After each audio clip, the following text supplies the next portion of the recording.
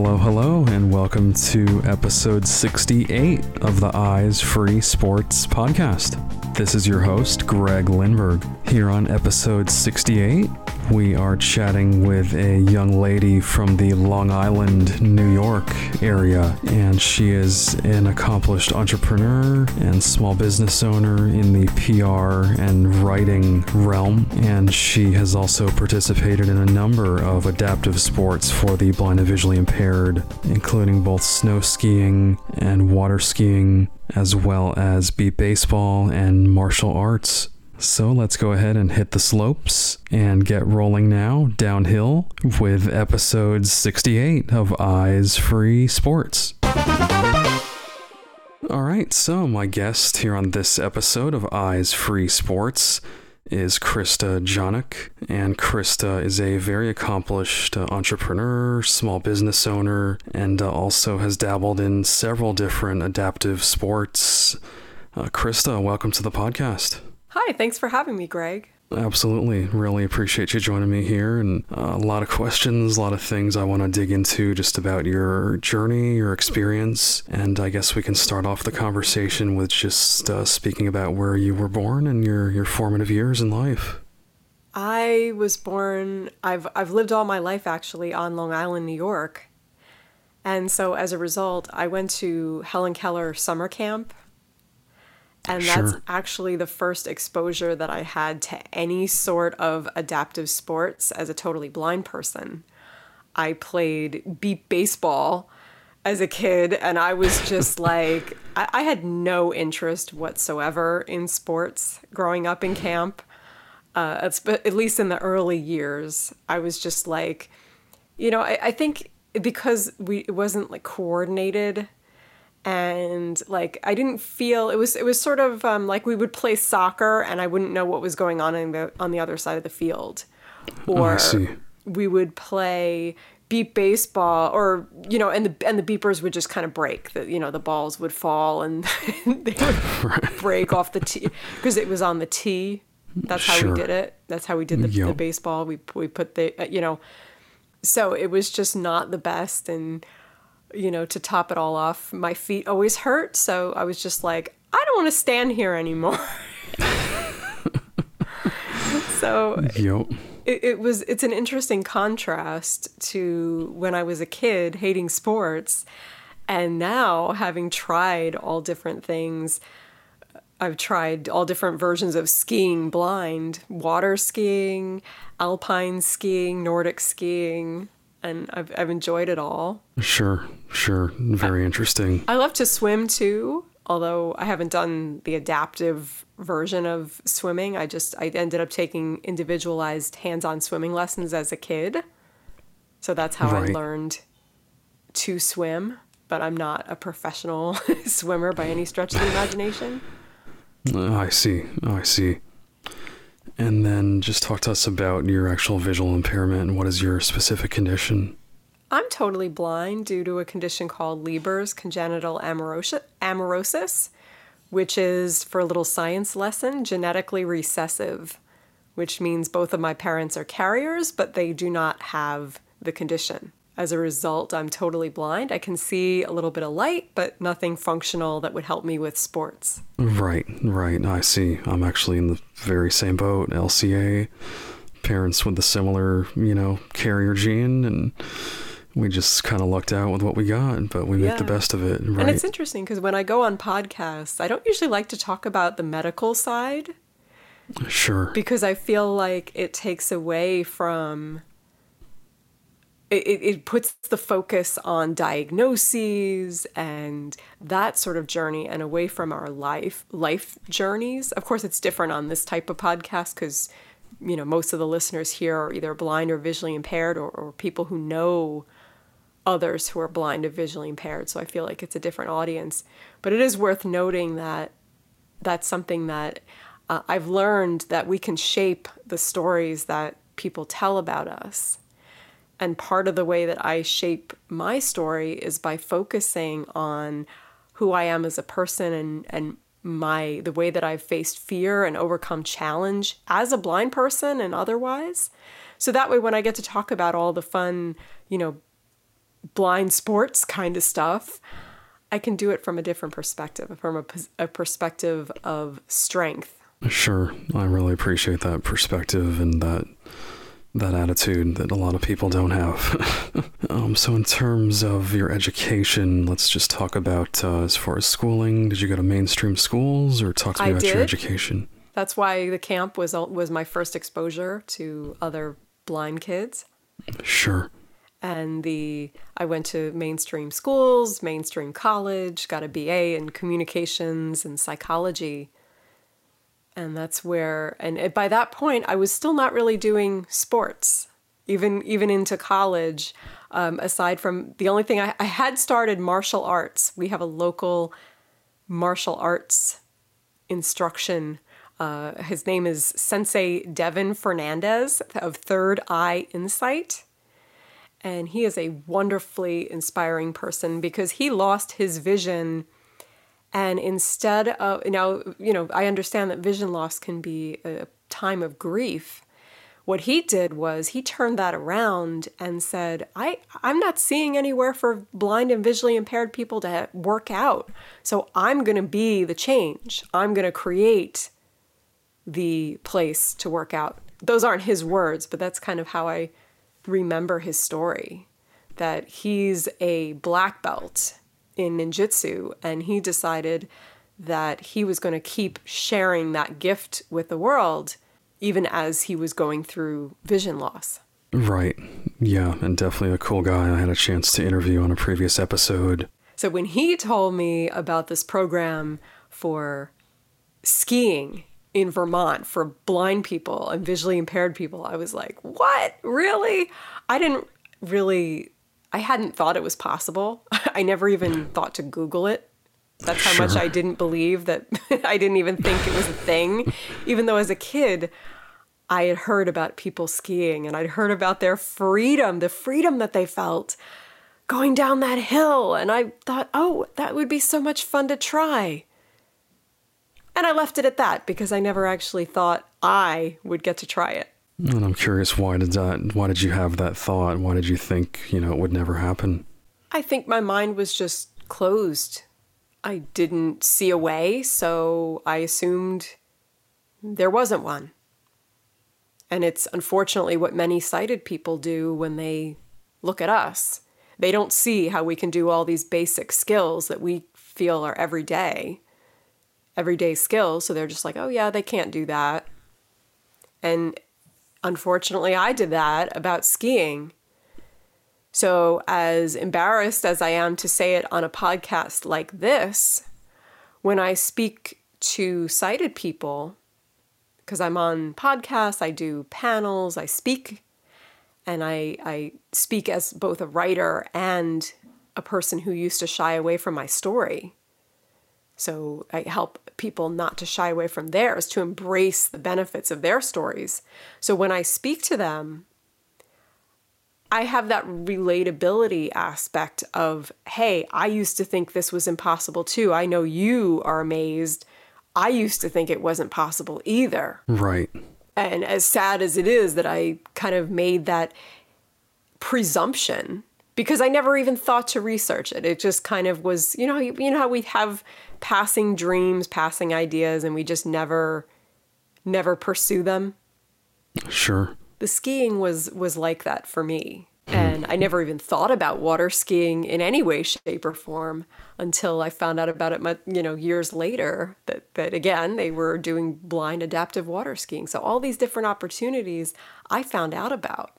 So now what I tell people is, when you think something's impossible, go find someone who's already done it, because that's what happened to me. Right. Very interesting perspective. That's why I'm so glad you have this podcast, because you really are putting the impossible people, quote unquote, on the stage and showing people who are listening that, wait a minute, there is a lot out there. So hopefully people listening to this, it's going to be much harder for them to presume, oh, we can't do that. Right. Yeah, and that's definitely my goal, not only to showcase individual stories, but also just to present the various resources, programs, opportunities out there, and so many different sports and recreation possibilities. I mean, I've covered a lot on this podcast, but I know there are even more out there, and it's just so cool personally for me to see that, but to be able to get to share that with others is so rewarding. Yeah, it's exciting. Absolutely. So in terms of skiing, I know you mentioned both, snow skiing as well as water skiing. Let's just talk about your experiences. Just, let's start with snow skiing. And I guess it's the Vermont Adaptive Program. Is that the one that you've participated in? Yeah, the United States Association of Blind Athletes. So if you want to visit usaba.org, if you're interested in skiing for yourself, they have a number of different types of programs. They're big on goalball, which I haven't tried, but skiing, they do this weekend annually in Vermont, or at least they did before the pandemic. And I think they may have done it one more time. I'm not sure, but anyway, it's a special weekend just for the blind and visually impaired, because Vermont Adaptive is cross disability. And Sure. they help people to ski. I was so impressed with the instructors because I was so scared. I mean, I'll never forget that first weekend where I heard the swoosh of the skiers going by, and I felt the peppery snow in my face. I listened to the snow machine and all the cheery sounds, and here I was on flat ground, and yet I was really, really scared. Like, oh my gosh, how am I going to do this? I'll never forget that. Wow. So it was cross country. Is that what you started with? No, I started with downhill because that's what Vermont Adaptive had started with. Oh, okay. But Got even you. to get me up there were a number of steps that I had to take. And I talk about, when I give speeches, I talk about taking those little tiny steps because that's what I had to do in order to face my fear, in order to open my mind and say, wait a minute, actually this is possible. And not only is it possible, it might even be possible for Krista Giannik. I picked up the phone and called Tom Alcorn at Vermont Adaptive. I spoke with him and asked him a million questions. Oh, do the instructors have lots of experience? How do they know what to do? Do people get hurt? How many people get hurt? Yep. Just bombarding with everything coming to your mind. Yeah. What ultimately happened is I learned that they have a method to their madness. And Tom said something very simple, very low key. He said, why don't you come and experience it for yourself? Why don't you come and check it out and be on the snow with us? You don't even have to ski if you don't want to. But just being in the environment, that was what he was encouraging me to do, to actually get to know the people who were embarking on this thing that I thought was terrifying. And that, for me, that made all the difference, to actually meet the quote-unquote impossible people and actually realize that these were real, down-to-earth people out there skiing, out there having faced fears. Because, not all of them were like, super brave. Some of them had been afraid too. And they faced their fears. And I realized, oh, okay, there's a method to this. And it was slow going. I put on the boots, those awful, awful ski boots. They are very painful. Yep. But you know what? Everybody was cheerful around me. And I was like, I'm not going to let these ski boots stop me. I know there's a way to make this less painful. I know there has to be, because people are doing this and having fun. So I'm just going to have to learn how to do it. Sure. So there was that. There was learning to walk in the ski boots, because they're very clumsy. Just putting the skis on and feeling that somewhat unstable surface under my feet, which of course is even more unstable in cross country. Right. And I'll never forget that first time when they gave me that little push down that little hill. We weren't even up on the ski lift yet. And we were using the skills. They were calling out directions. and left and straight and slight right, and, things like that. And they were literally forging a path forward, a safe path forward for me.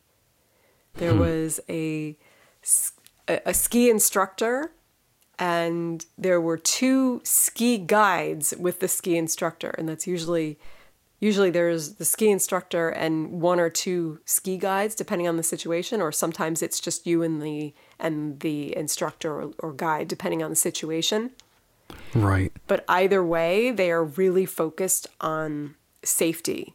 They're really focused on making sure that we have a clear path forward, that there's room to skid, there's room to not be perfect. There's room to make mistakes. And if there isn't, then we go somewhere where there is more room, even if it's like at the bottom of a more advanced slope, but there's not as much of a crowd. Okay, we'll go to the bottom and we'll walk a little to make sure we're not in the crowd, that kind of thing. Oh, I see. So obviously that gave you a lot of confidence, made you feel more at ease, right?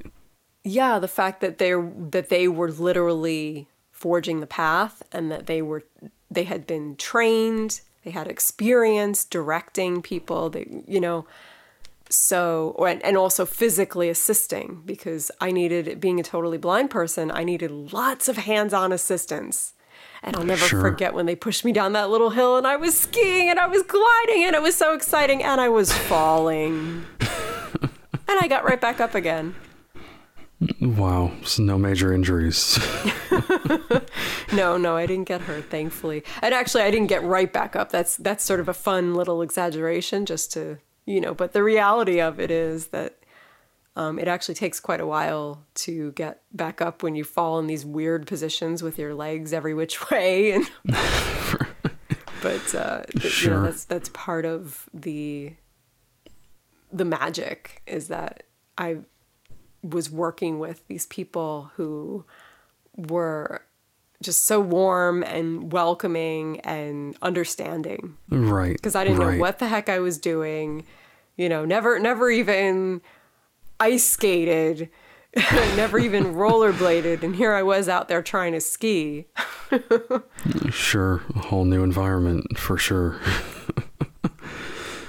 And I know that there are different approaches as far as the guide being behind the blind or visually impaired skier, or in some cases, I guess, if the skier had the visually impaired skier has a little more sight, actually following the guide. So what kind of approach have you done? Well, as a blind person, I wasn't as much focused on because they would change positions, and like I said, there were more than one of them.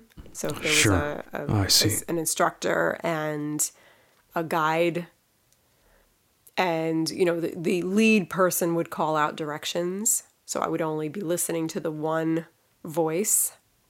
Right. But I knew that the other people were also there, or the other person was also there to, again, as a check, a safety check. So that was also reassuring. So there are different approaches. They use different approaches depending on the situation, depending on how much hands-on assistance I needed at the time. Sure. So I can't really speak so much to that, because I was more focused on my own body and in general, the sounds around me and the fall line under my feet. Just learning about the angles, making sure. The other thing that I learned too was that you don't just zoom down the hill, you traverse a slope. You go across, especially if you're at the top of a ski lift, you don't necessarily just zoom down. Right. Oh yeah, it's more of a process. Exactly. And they were doing, and the bunny slope at Pico Mountain in Vermont, where I learned, was and that means that's like a beginner of beginner slopes. And it was kind of like an S curve, where there were quite a few wide turns that we were making to traverse the slope so that it's not going directly down. Right.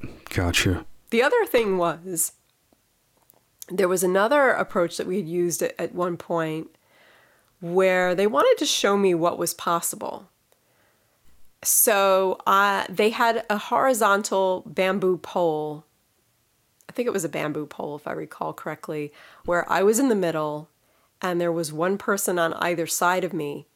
So in that way, they were able to ski with skill, and I didn't have to have so much skill. I was kind of along for the ride. And it was just a way of showing me what was possible, showing me the exhilaration of skiing, the fun. Interesting. And then I know, camaraderie is certainly a big part of sports, recreation, and just talk to me about individuals you've connected with and met through snow skiing. Yeah, it's just, I've had some wonderful conversations and times. One of my first instructors, well, she was actually a guide, but she was very good, and she ended up doing a lot of my instructing in the beginning, and she was an artist. Her name was Shasta. That was cool because I'm a writer. She was an artist, and right. It's always cool to get to know creatives. There was another gentleman who was an engineer, so I could connect on the level of that we both like to break things down and analyze things. So yeah, I think it's just like anything else, where when you have a common interest with people, it brings us together to then explore other interests. Absolutely. Well stated. So let's move on to water skiing and just talk to me about how you were introduced to water skiing and, again, the enjoyment that you've gotten out of that activity. I believe it was Sensei Devin again.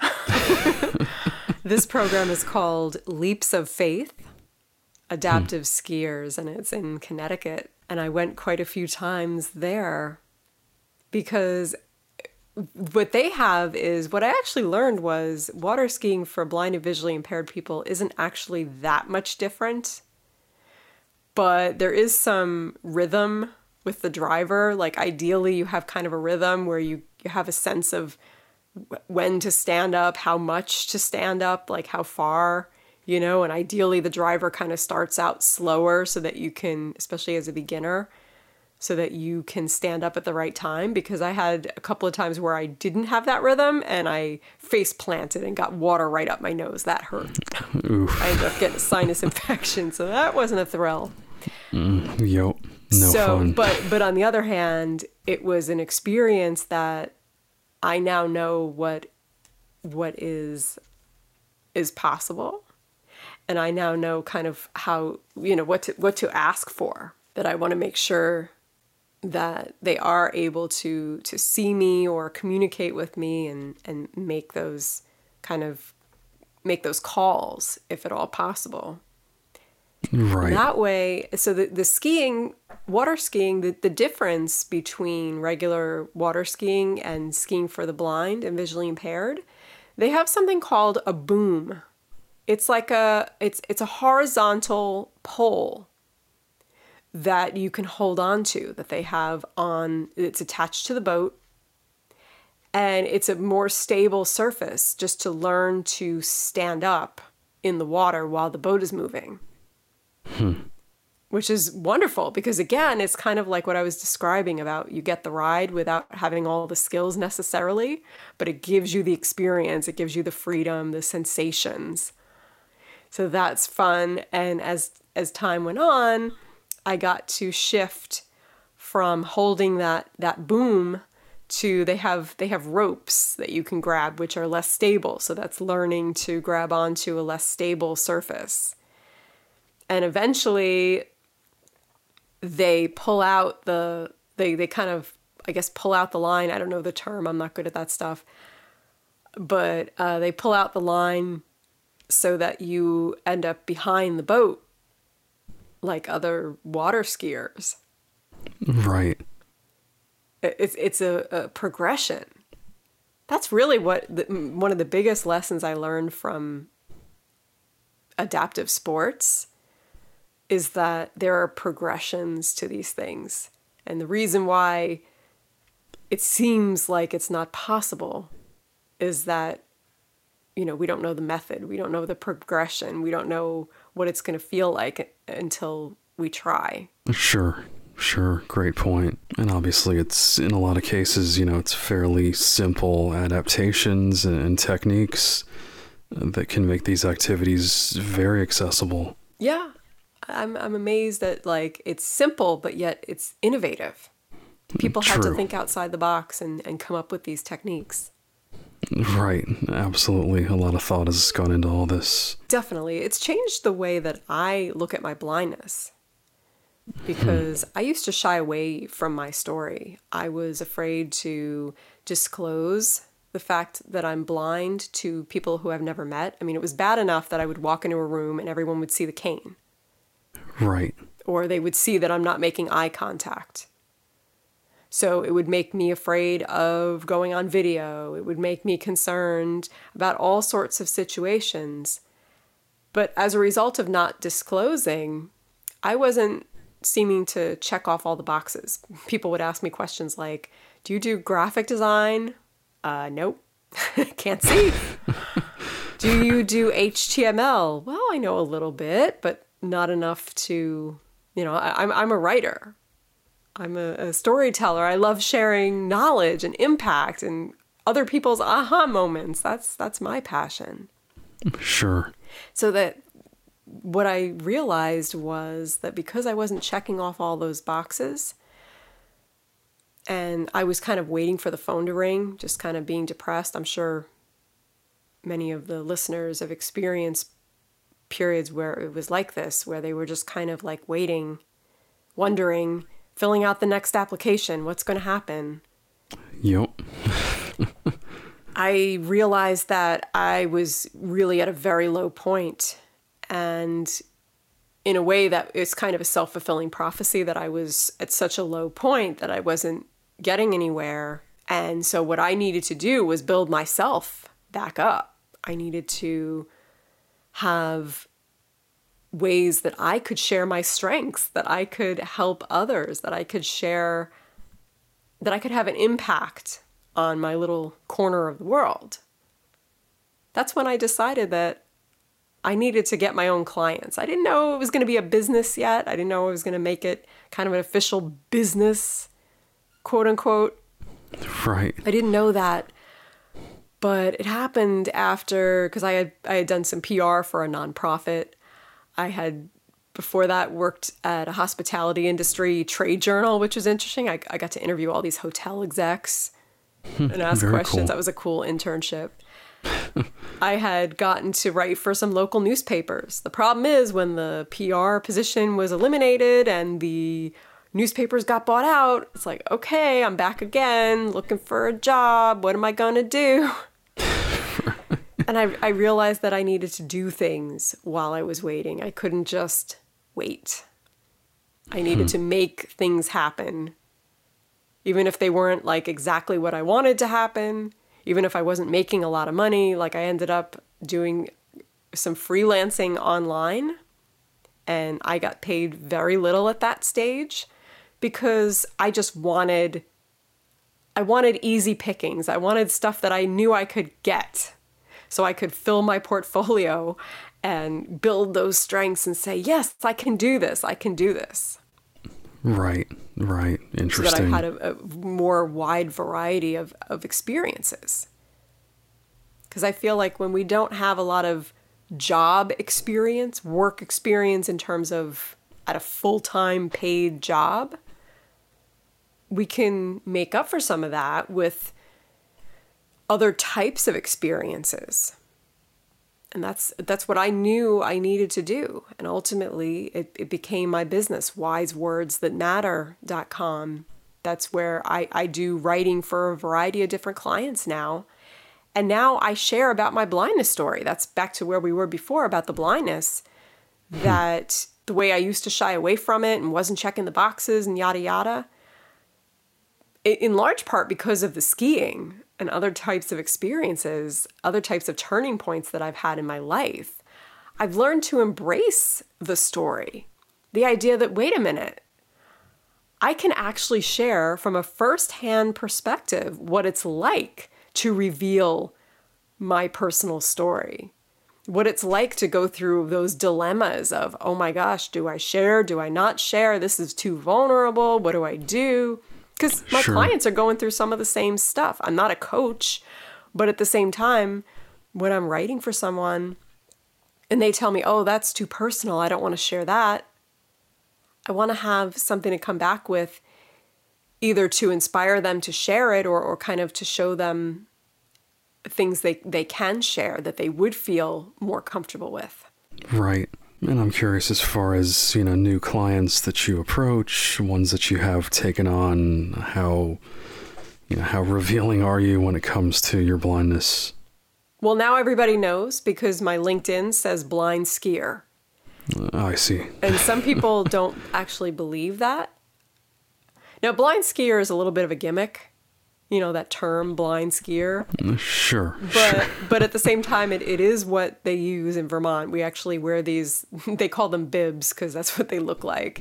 And they either say blind skier, visually impaired skier, or like ski guide, or something like that. Just so that everyone would see us a mile away and know that we can't see. Right. And the whole blind skier thing, it's kind of a novelty. So it gets people to either click or be interested in the presentation or get me on a podcast. But then that opens the door. It opens the gateway to talking about other more mundane concepts, like sharing your story, like overcoming fear of being on video, like networking for the first time, like all these things that listeners, readers, clients go through on a regular basis. Sure, absolutely. And I'm so fascinated that, pairing the terms blind and skier, blindness and sports, a sports activity, versus saying blind writer, blind marketing professional. Really fascinated by that. Yeah, because blind writer sounds, I don't know, just ordinary. Sure. Whereas, it's not ordinary in the sense that it takes talent and all that and, yada, yada. But skier in and of itself has a little bit of like, oh, wow, you ski? Cool. So then if you put right. blind skier, for people who don't even know that it's possible. And then, of course, I let them in on the secret, like, hey, there's a whole community of skiers out there who happen to be blind and visually impaired, and I'm a beginner, not a very good skier, but that's not the point. I've faced fear to just go out there and do it, even though I was afraid. Right. That's awesome. I guess to wrap up here, just a few other quickies in terms of, adaptive sports. Just share your advice to someone listening to this who maybe has never participated in any kind of adaptive sports, or maybe did, years ago and is kind of curious about it, and what kind of benefits, I know you've definitely touched on this already, but what kind of benefits would you say that participating in adaptive sports can bring to someone's life, physically, mentally, career-wise, relationships, etc.? I think in terms of benefits, it's a way of gaining confidence in a different way, and it's also a way of being seen in a different light. Because, let's face it, adaptive sports are pretty cool, right? Sure. Yep. They're just cool. They seem extraordinary on the surface. But of course we know, once you try them, that they're really just a series of ordinary steps that many people took before us. And so it's interesting that sports it can kind of be a gateway to talking about blindness in a fun way. I'm sure that many people listening to this will relate. I just got so tired of all the basic questions. Oh, how do you type? Oh, wow. I know somebody who was actually asked, how do you find the bathroom at a job interview? That wasn't me, but I actually know somebody who was asked that. Wow. Amazing. So, yeah, there is some sadness there that I really wish that we all had more of a disability education growing up. That whenever we meet somebody new with some new disability that we haven't met before, I wish we kind of knew the answers. I wish we grew up learning about disability in a more inclusive way.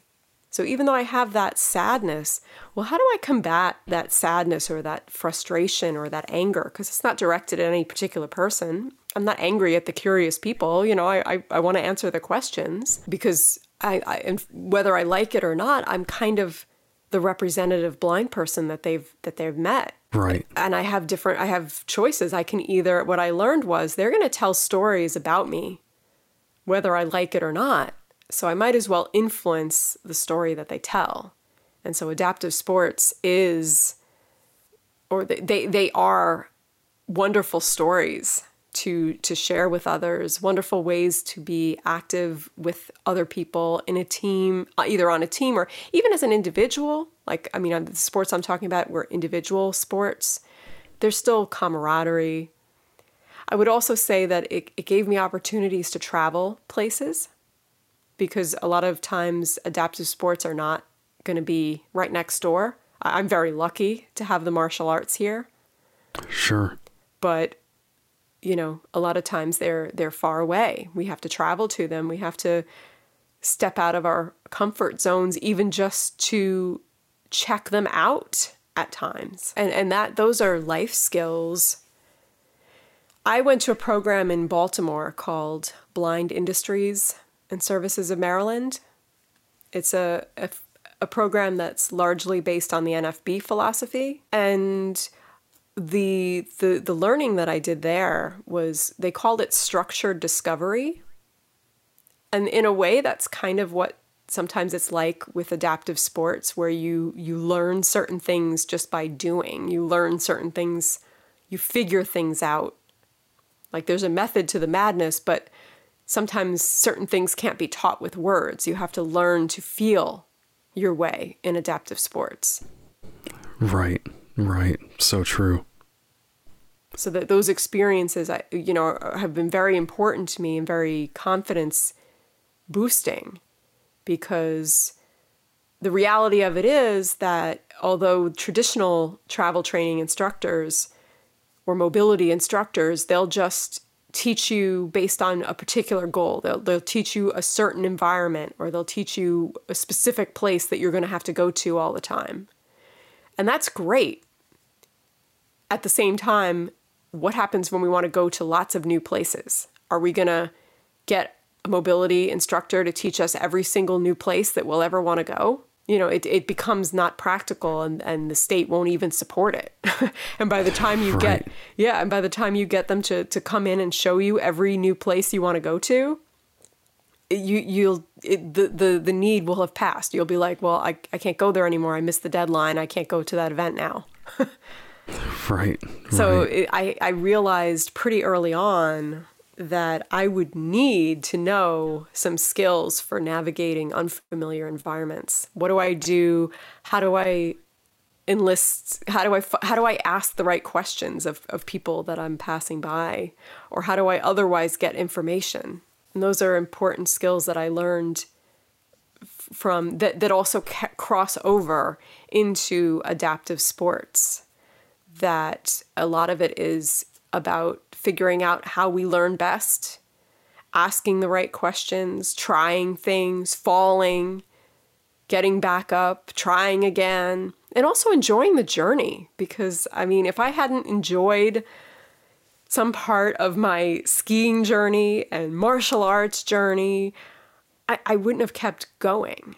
Absolutely. Very well stated. And then finally here, I did want to give you the opportunity to mention any kind of social media, contact info, if you want to mention your website again for folks to find you online. Yeah, I'm at wisewordsthatmatter.com.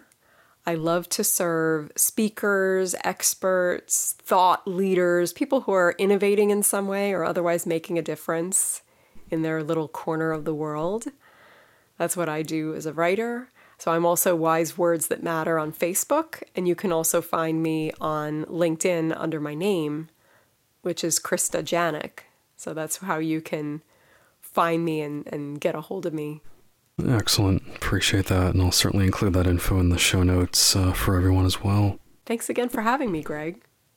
Absolutely. Yeah. Again, our guest has been Krista Giannik, and really appreciate the time, Krista, You definitely presented so many interesting and thought-provoking ideas, and I just love how you frame your thoughts and express yourself, and really enjoy this conversation. And thanks so much for joining us here on Eyes Free Sports. Thank you. Take care.